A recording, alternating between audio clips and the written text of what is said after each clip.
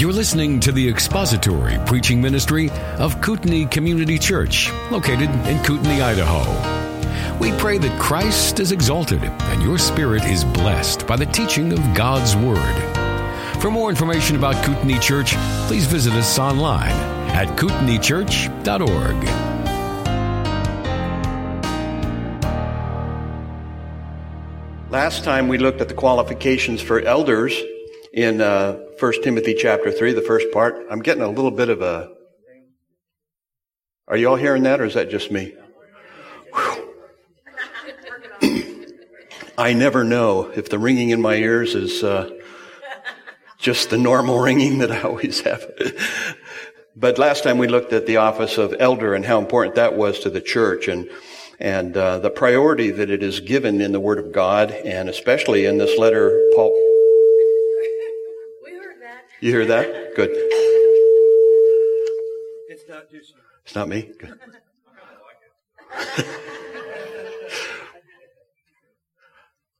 Okay. I think we're there now. Maybe. Maybe not. The wonders of modern technology. Charles Haddon Spurgeon preached in the Metropolitan Tabernacle, that massive cavernous building without any amplification, apparently. He must have had quite a voice. He did, yeah. Okay, I think we're good now. That sounds a little bit better. But the issue of elders we dealt with last time, very, very important. And we saw that the basic definition in Scripture is a plurality of godly men who are charged by God with leading and feeding the church. So you have the imagery there, of course, of the shepherd, and that's what their task is, to shepherd the church. And we saw that the motivation is internal by the Spirit of God to lead the man to want to do that. And of course, we want through the qualification for that. What we're going to see here in the qualifications for deacons will really be an echo of that. You're going to see some of the very same things. And it only makes sense, right? That qualifications that are spiritual qualifications would be pretty much across the board. It's not going to be compartmentalized into vastly different kinds of qualifications. And, by the way, these are qualifications, for the most part, for every single believer in Jesus Christ. We are all supposed to have these qualities in our lives as we grow in Christ. One of the observations that the students of the New Testament made is that when the church was born on Pentecost, it had already in place the concept of male leadership in the church. Of course, this would have come out of the history of the temple worship led by men, and also as the Jews were dispersed throughout the nations when they established synagogues, they were led by men. Christ had personally chosen the 12. We know that Judas passed off the scene. As he did, he was replaced by Matthias in Acts chapter 1. So on the day of Pentecost, when 3,000 people were saved, the leadership of the church was in place in the person of the 12 apostles. And they basically functioned like the elders would function later on, ministry of the word and so on. Paul, of course, was added later. And as the church moved out into the world in that initial missionary movement, the churches were established and they needed shepherds. And so that apostolic generation would eventually pass off the scene. And it is very clear from the New Testament that there is not a succession of apostles. In spite of what various systems have taught and different movements have taught through the years, there are no more apostles. There is a succession, but it's not of people. It is of the truth, the Word of God, the Scriptures. This is what we pass on down to the next generation. So early on, God ordained that His church would be led by a plurality of godly men. And as Paul says in Titus chapter 1, who must hold firm to the trustworthy word as taught, so that he may be able to give instruction in sound doctrine and to rebuke those who contradict it.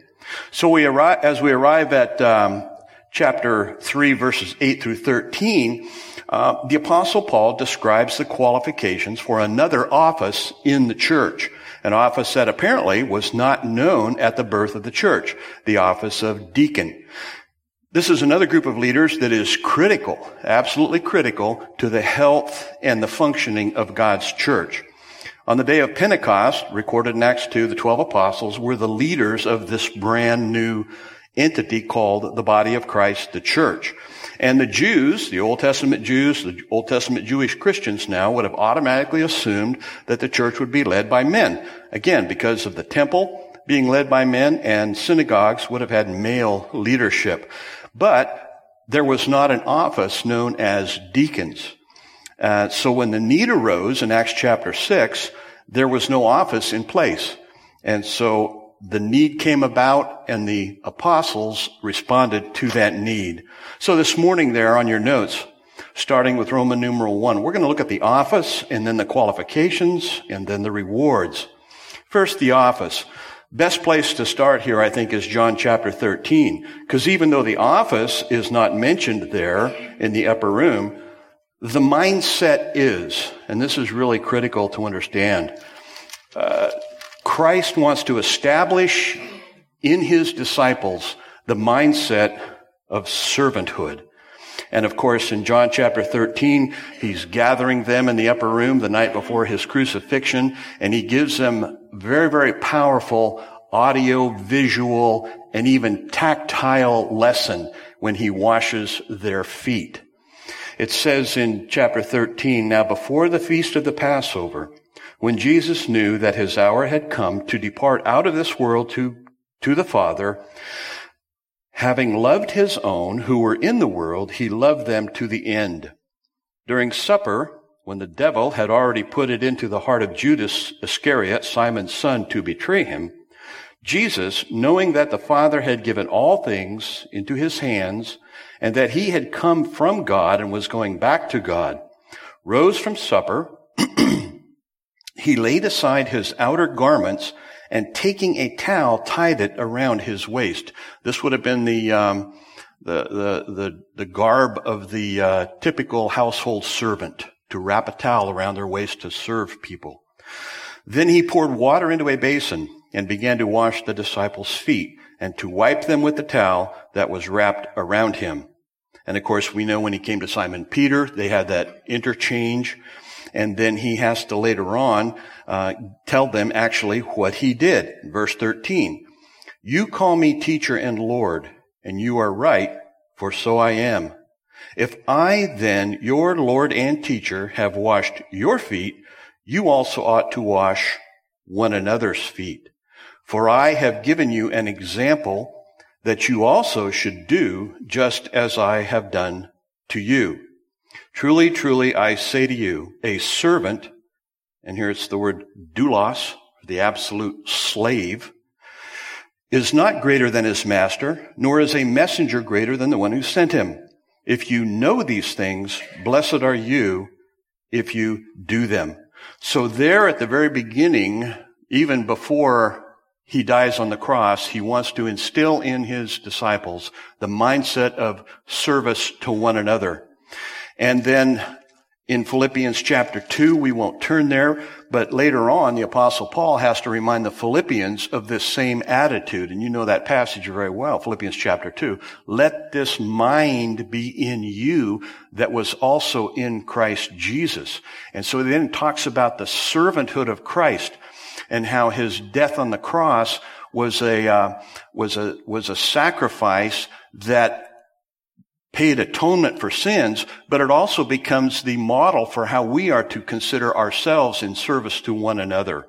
So these are two foundational passages to look at as far as the office and how it had its actual initial beginning. It starts with the mindset, and then later on in Acts chapter 6, when the need arises, we see its development. This is B on your outline. So if you look at Acts chapter 6, this is thought by many to be the very beginning of the office of deacons. Now, there are those that say, well, it really didn't start here because it doesn't formally call this an office, or it doesn't call them deacons. But what we're going to see, I think, here is you do see the beginning of this office within the church itself. So here you have the church. It is after the day of Pentecost. The disciples are preaching and teaching in synagogue. And back up in chapter 5, of course, they meet opposition by the religious establishment of the day. and they're arrested. They're charged. In verse 28 of 5, it says, "We strictly charge you not to teach in this name, yet here you have filled Jerusalem with your teaching, and you intended to bring this man's blood upon us." How did they respond? They said, "Okay, we're never going to do that again. We're going home. We'll see you later. Goodbye." They didn't do that. Verse 29, "But Peter and the apostles answered, 'We must obey God rather than men.'" Also very foundational to who we are and what we are. And then he gives that great sermon there from 30 on down in chapter 5. And he really just pulls out the old Louisville Slugger, and this is some real blunt force evangelism here. Basically, he tells these Jewish leaders, "You murdered your own Messiah." That's what he tells them. And then down in verse 38 and following, they are again called in, verse 40, "And when they had called in the apostles, they beat them and charged them not to speak in the name of Jesus, and let them go.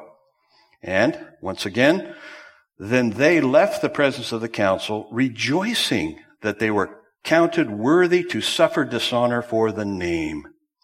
And what did they do? Every day in the temple and from house to house, very important little phrase there, house to house, they did not cease teaching and preaching Jesus as the Christ.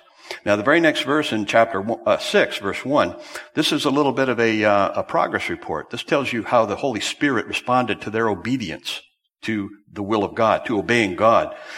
Now, in these days, when the disciples were increasing in number, okay, a complaint by the Hellenists arose among the Hebrews because their widows were being neglected in the daily distribution. The Hellenists were Greek-speaking converts to Christianity. They were Jews who had lived outside of Jerusalem, Judea. And, of course, the commonly spoken language was Greek, Koine Greek, common Greek.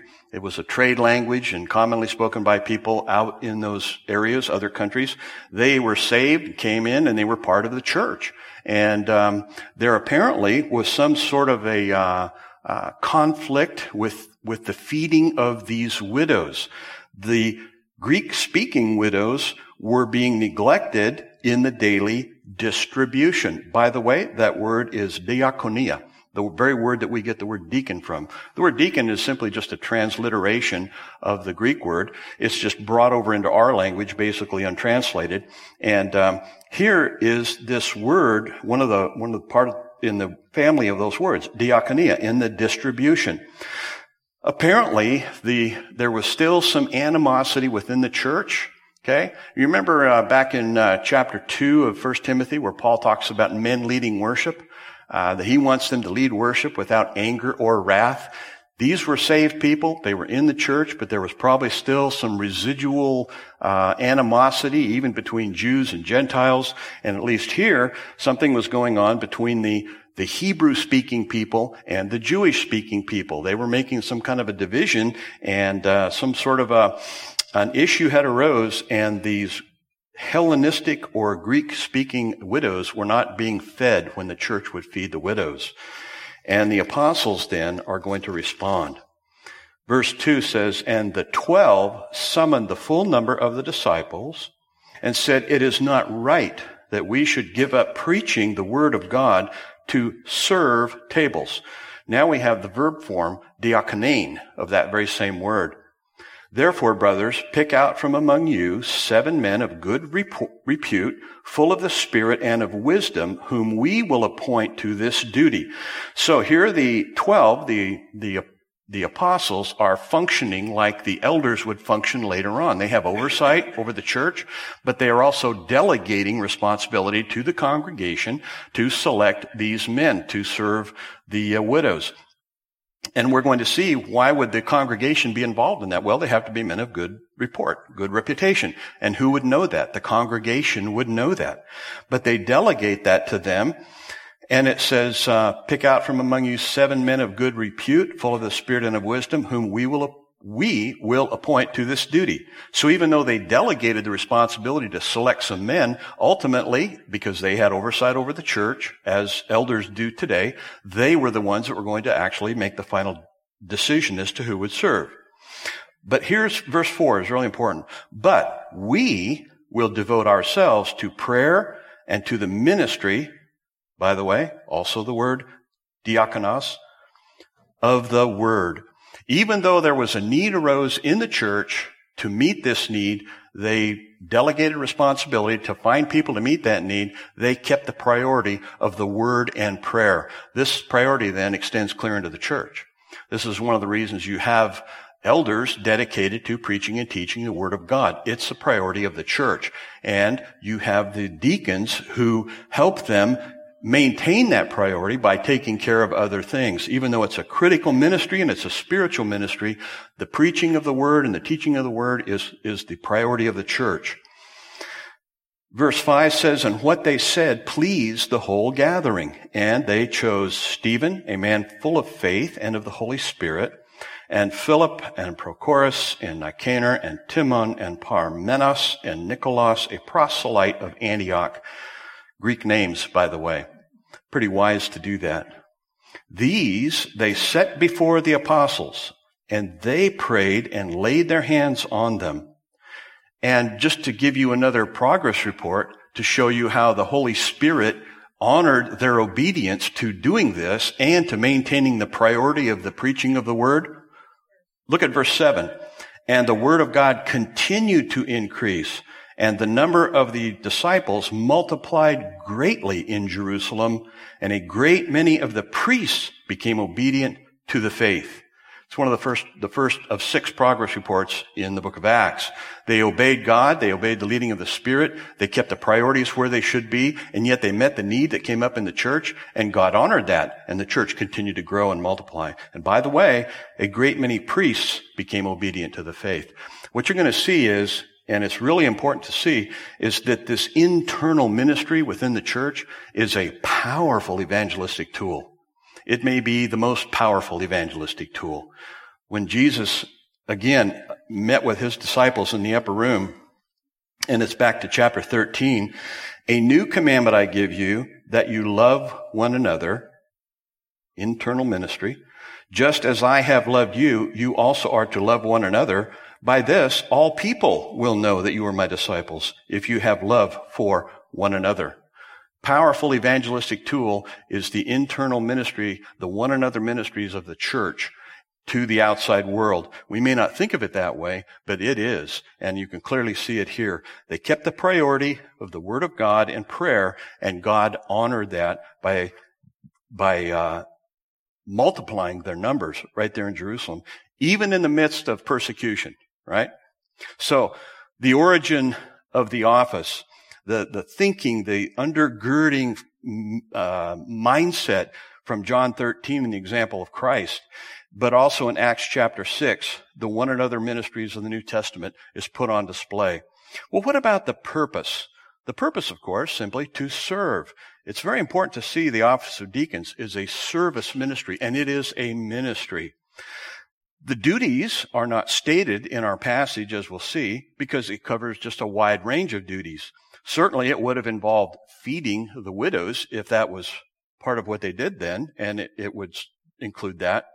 But the main division of labor, so to speak, is that the elders focus on the feeding and leading, and the deacons focus on the other ministries of the church. The word is used more than 100 times in its various forms in the New Testament.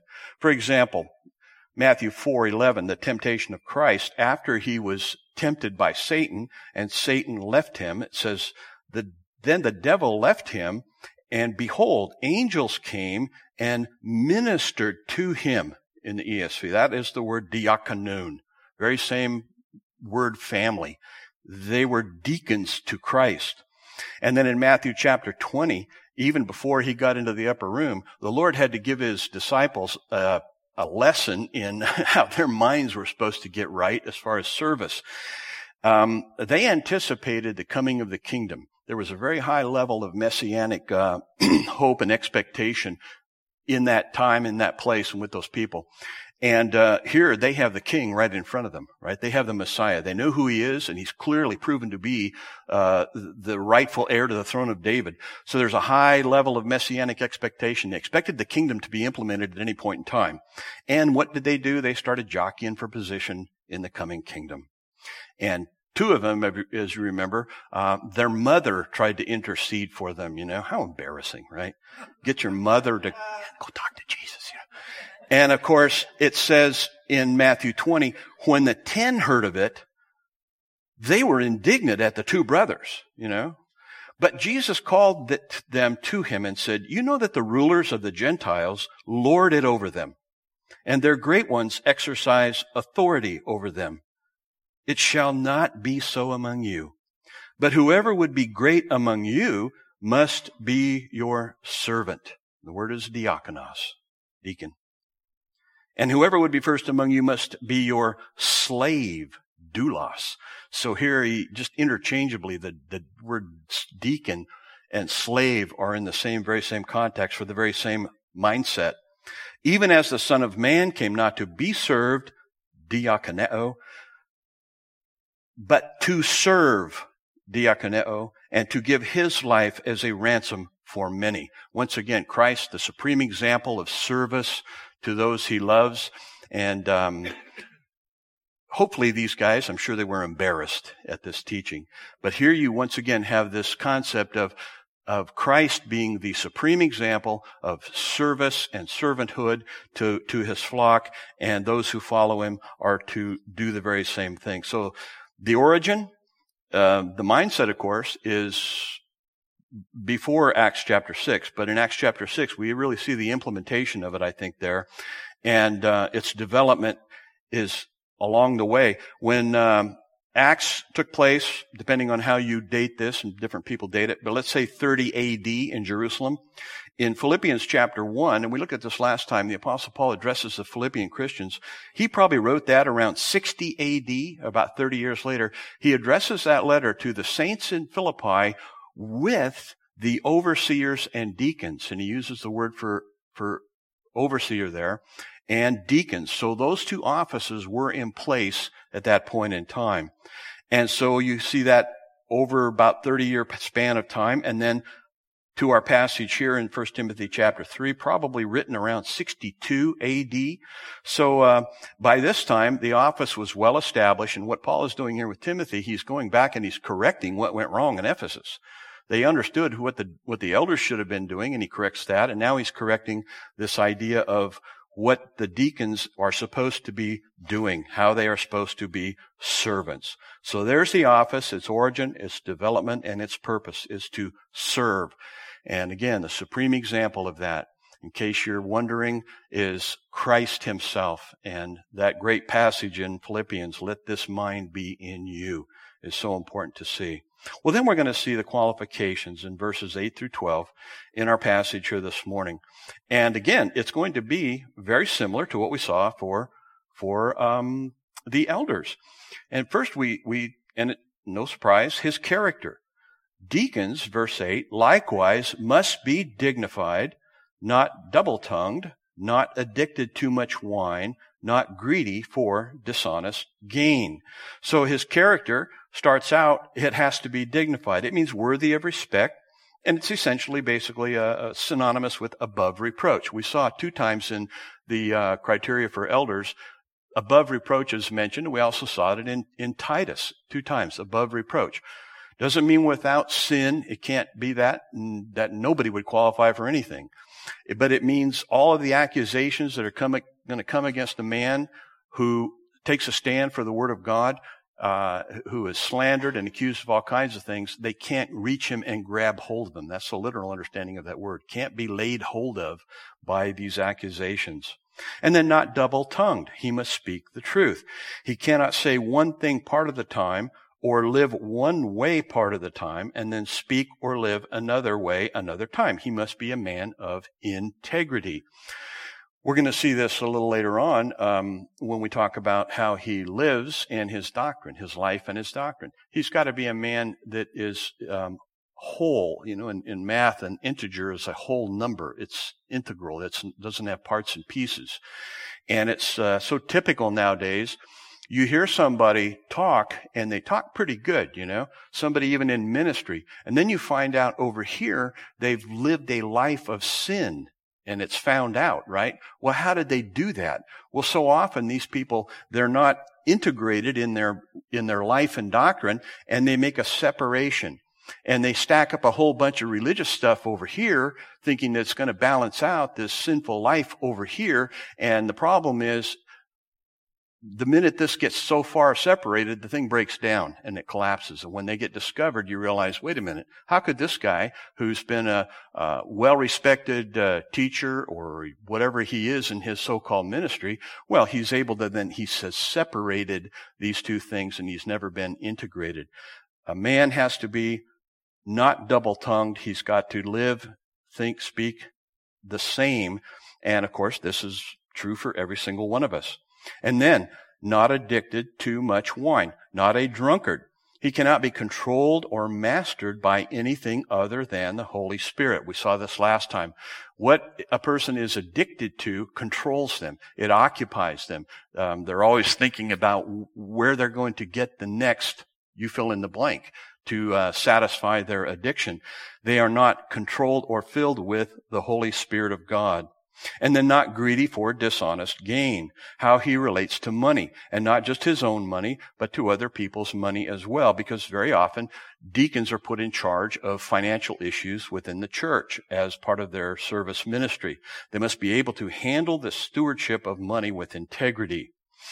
And then his doctrine. Again, very important, but also true for every single one of us. It says that they must hold the mystery of the faith with a clear conscience. Okay? I think it was on page 6 of your notes, you have a list of the references to the faith that are in the New Testament. All of them aren't there, but there's quite a few of them there. It's talking about the content of our faith. We have our subjective faith, of course, in Christ, and those two, of course, are linked. But what it really is talking about there is their faith. The faith is the content of our faith, the objective Word of God, the Scriptures, the Gospel, pure doctrine. He must hold the mystery of the faith with a clear conscience. Here we're back to this idea of being a whole person, right? If his conscience isn't clear, but his doctrine is, something's seriously wrong. You can't operate that way. You can't function that way. His faith must be held with a clear conscience. His main duty may not include teaching or preaching, but there's nothing to prohibit deacons from teaching. They should teach. There should be lots of teachers in the church. But he must be sound in his doctrine, as all the rest of us should be as well. And he, even though he may have some teaching responsibilities, it may not be the main thing he does as far as his service. But whether or not he teaches, he must still hold to and believe in sound or healthy doctrine. And so we see then his character, his doctrine, and then his testing. It says, and let them also be tested first.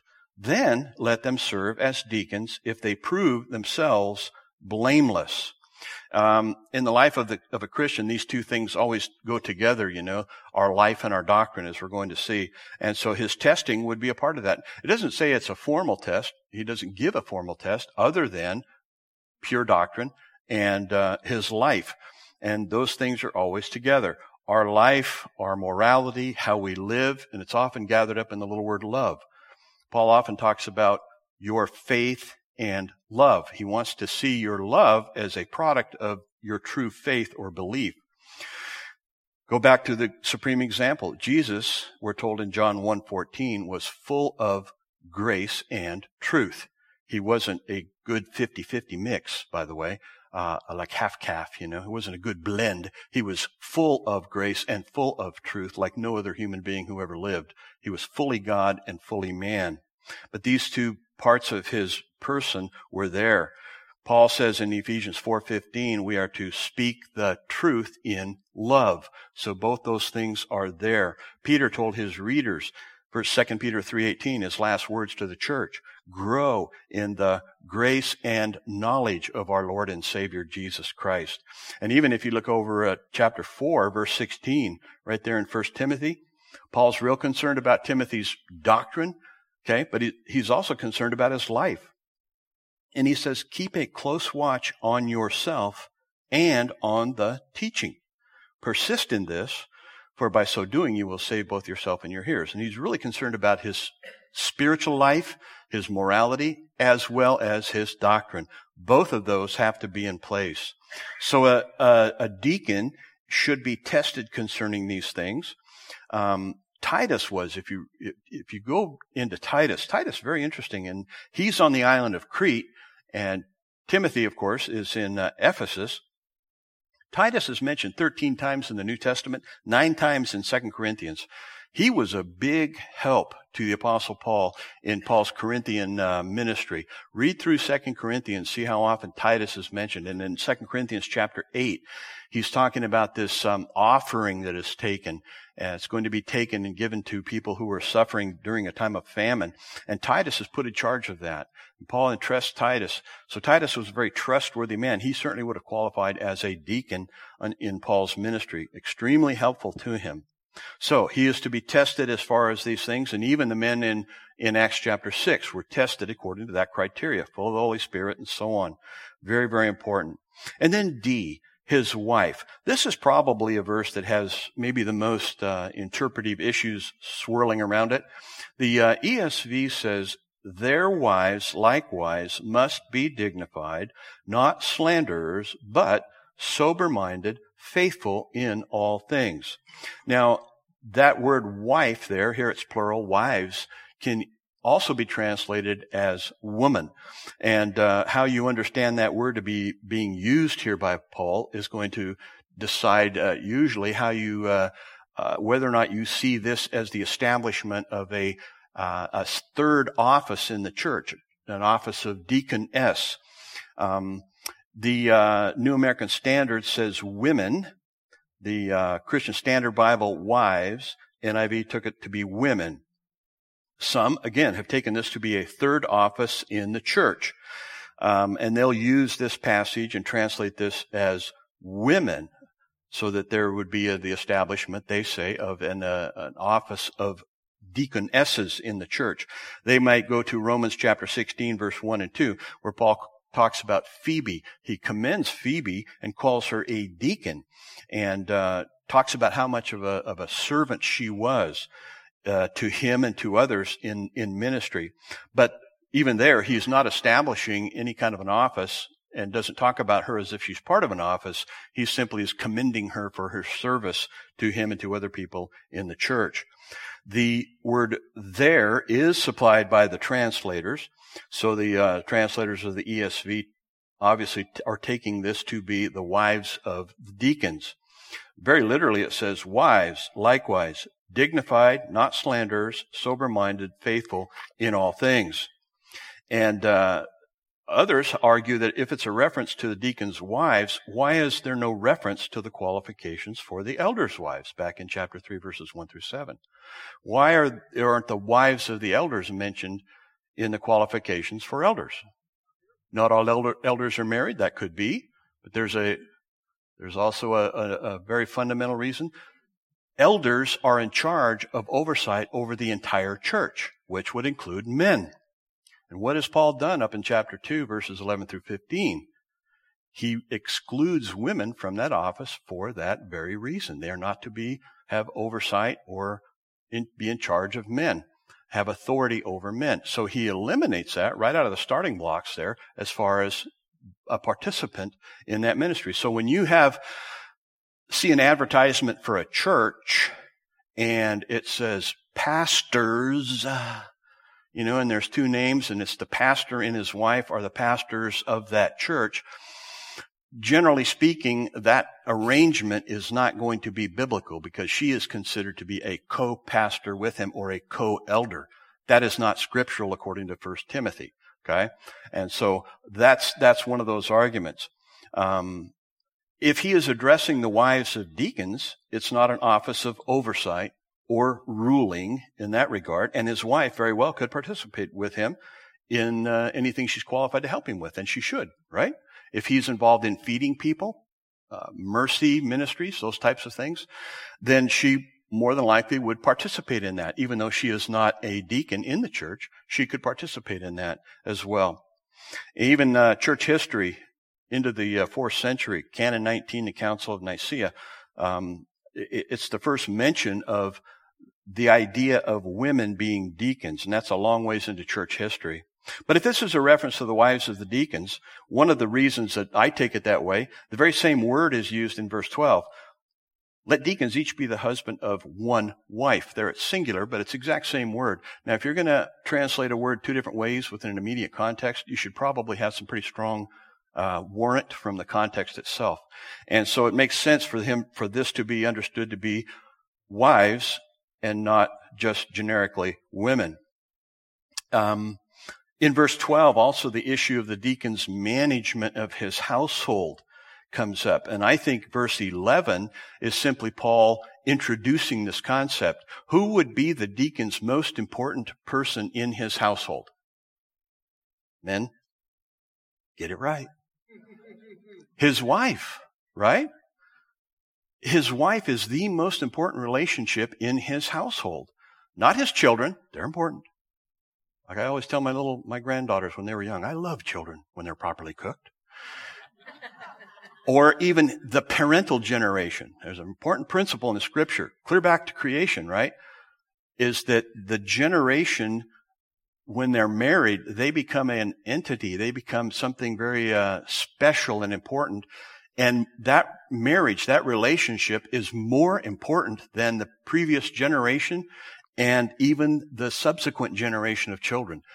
They're going to pass away, and the children probably will go out of the picture at some point in time. The marriage is still there, and God brought those 2 people together for that purpose. And so I think what he's doing here, he's simply introducing wives into the picture because they're the most important part of this man's household. And so another issue is here too. If he is introducing a new office in verse 11, it's a little strange just in the narrative here to see him insert this issue of women deaconesses and then pick back up again talking about the requirements for deacons. Okay. It's a little strange. And she has a pretty short list of requirements as well. So Paul probably would have talked about elders and then deacons, male deacons, and then deaconesses, and he would have put more stress on the office, but he really just sort of inserts this in here. So I think the best way to understand it is he's making a reference to the deacons' wives. Their wives likewise must be dignified, not slanderous, but sober-minded, faithful in all things. Again, these requirements are requirements that every single Christian should strive for. And then again, we're still in this idea of his household. His wife, most important part of his household, but then the rest of his household. It says, let deacons each be the husband of one wife, managing their children and their households well. And here, once again, we have this idea. He needs to be a one-woman man. We talked about this last time. It's very same construction, essentially. A one-woman man. He's talking about a man who's faithful to his wife. He's not distracted by other women. He does not try to pursue other relationships outside of his marriage, but he focuses on his marriage as the most important relationship that he has. And then managing his own household well. It is observably true how this man manages his household. So, his character, his doctrine, his testing, his wife, and then his household. And again, I think D and E probably could be included in one category. His household, most importantly, is his wife in his household. Well, then the rewards. Very literally, this says the serving well ones are obtaining for themselves. Okay. The serving well ones. If you just read this, you might think, well, this is talking about his rewards in heaven.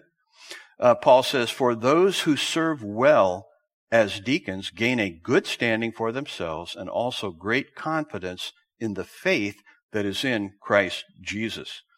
The serving well ones are obtaining right now. That's a present active verb. They're right now, during this lifetime, obtaining for themselves a good or high standing before their congregation. And again, a good or great confidence in their personal faith in Jesus Christ. The little phrase, in the faith that is in Christ Jesus, governs both of these statements. So you could kind of render it this way.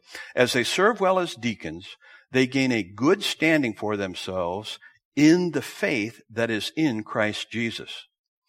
And as they serve well, they gain for themselves a great confidence in the faith that is in Christ Jesus.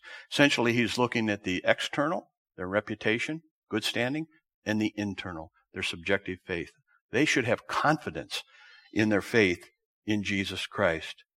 So there's rule number 8, select qualified deacons, the office, the qualifications, and the rewards. It's important that we understand the rewards.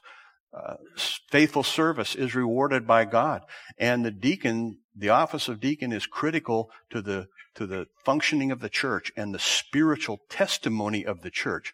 It's not just a position of meeting some kind of material need. I understand how it works oftentimes, but it is a spiritual service to the church. And as we saw back in Acts chapter 6, it has a powerful evangelistic impact on the world.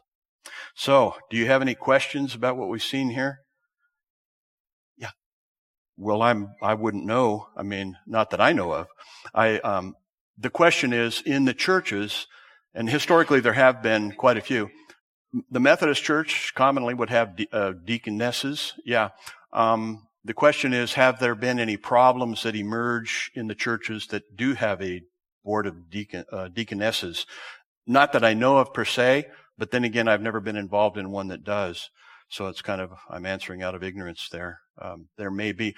To me, the real issue is what is prescribed in Scripture, and what does the Scripture establish as far as what are the offices of the church? There was another question. Oh yeah, I probably should have mentioned that. I'm sure I leave out an awful lot.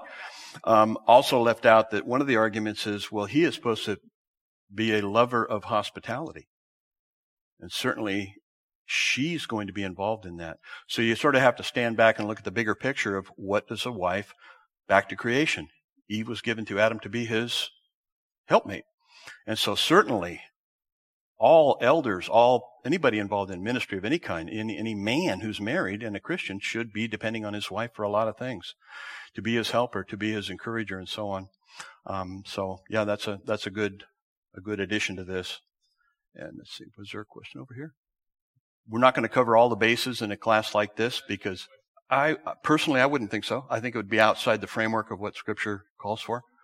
No matter what, if it's a ministry of the church, the elders are in charge of it. In other words, they are the overseers of all those ministries. Now, if there's a delegated ministry of some kind to obviously there's going to be teachers and Sunday school teachers, and there should be lots of women teachers in the church. They're just limited from exercising oversight over men. Question then comes in, okay, how old? 6th grade boys, 7th grade boys? At what point do they become under that framework of men? And that's something the churches have to just work out. Probably the best answer I can give you on that. It may not be a comprehensive one, but okay. Anything else from this? There's a lot of really good tools out there and books and publications available to help us understand these offices of the church. One of the best that I've come across is he's a pastor and an elder. His name is Alexander Strauch. He's done some just exceptional work, especially early on his work on elders, and he was responding really to the fact that in the big evangelical church, the office of elder just was sort of decaying as far as their biblical requirements. And his work on elders and the recovery of biblical eldership in the church is really, really good. He also wrote a very excellent book on the New Testament deacon. The title of the book, Minister of Mercy. minister of mercy. And one of the things that's so good about it is he stresses the fact that this is a ministry in the church, and it's a ministry of mercy, even though it's a ministry that involves maybe meeting a lot of material issues in the church. Listen to one section that he talks about, and I think you'll get a sense of what he sees as the priority for elders, as well as what the biblical criteria is. Through the deacons, the local church's charitable activities are effectively organized and centralized. The deacons are collectors of funds, distributors of relief, and agents of mercy. They help the poor, the jobless, the sick, the widowed, the elderly, the homeless, the shut-in, the refugees, and the disabled. They counsel and guide people. They visit people in their homes. They relieve suffering. They comfort, protect, and encourage people and help to meet their needs. In contemporary language, they are the congregation's social workers. Their work, though often hard and exasperating, is most precious in God's eyes. He is deeply concerned about the poor and the needy. And here he quotes James 1:27, the passage that Justin Peters preached on last Sunday. This is pure and undefiled religion, declares James, to visit orphans and widows in their distress. He goes on to say, caring for the needy is essential business in authentic Christianity, yet the needy are often neglected and even despised. This should not be. The local church must care for its needy members, and the diaconate, the deacons, is the official church body responsible for this task. He goes on to say, the deacons hold a distinct office of loving service to those who are in distress, to those who are dear to God's heart. And as is so admirably illustrated for us in Acts chapter 6, the deacon's office is essential to the local church and our witness for Christ. Stress on witness for Christ there. Deacons have the honor of modeling for the local church and a lost world God's compassion, kindness, mercy, and love. When the local church compassionately cares for people's needs, the world sees a visible display of Christ's love, which will draw some people to the Savior. So every local church needs faithful, dedicated deacons who have Christ's compassionate heart for the needy. And I can only add amen to that. Let's pray. Thank you for listening to the latest podcast from Kootenai Church. If you'd like to learn more about Kootenai Church or to donate to our church ministry, you can do so online by visiting kootenaichurch.org. We hope you enjoyed this podcast and pray you'll join us again next time. Once again, thank you for listening.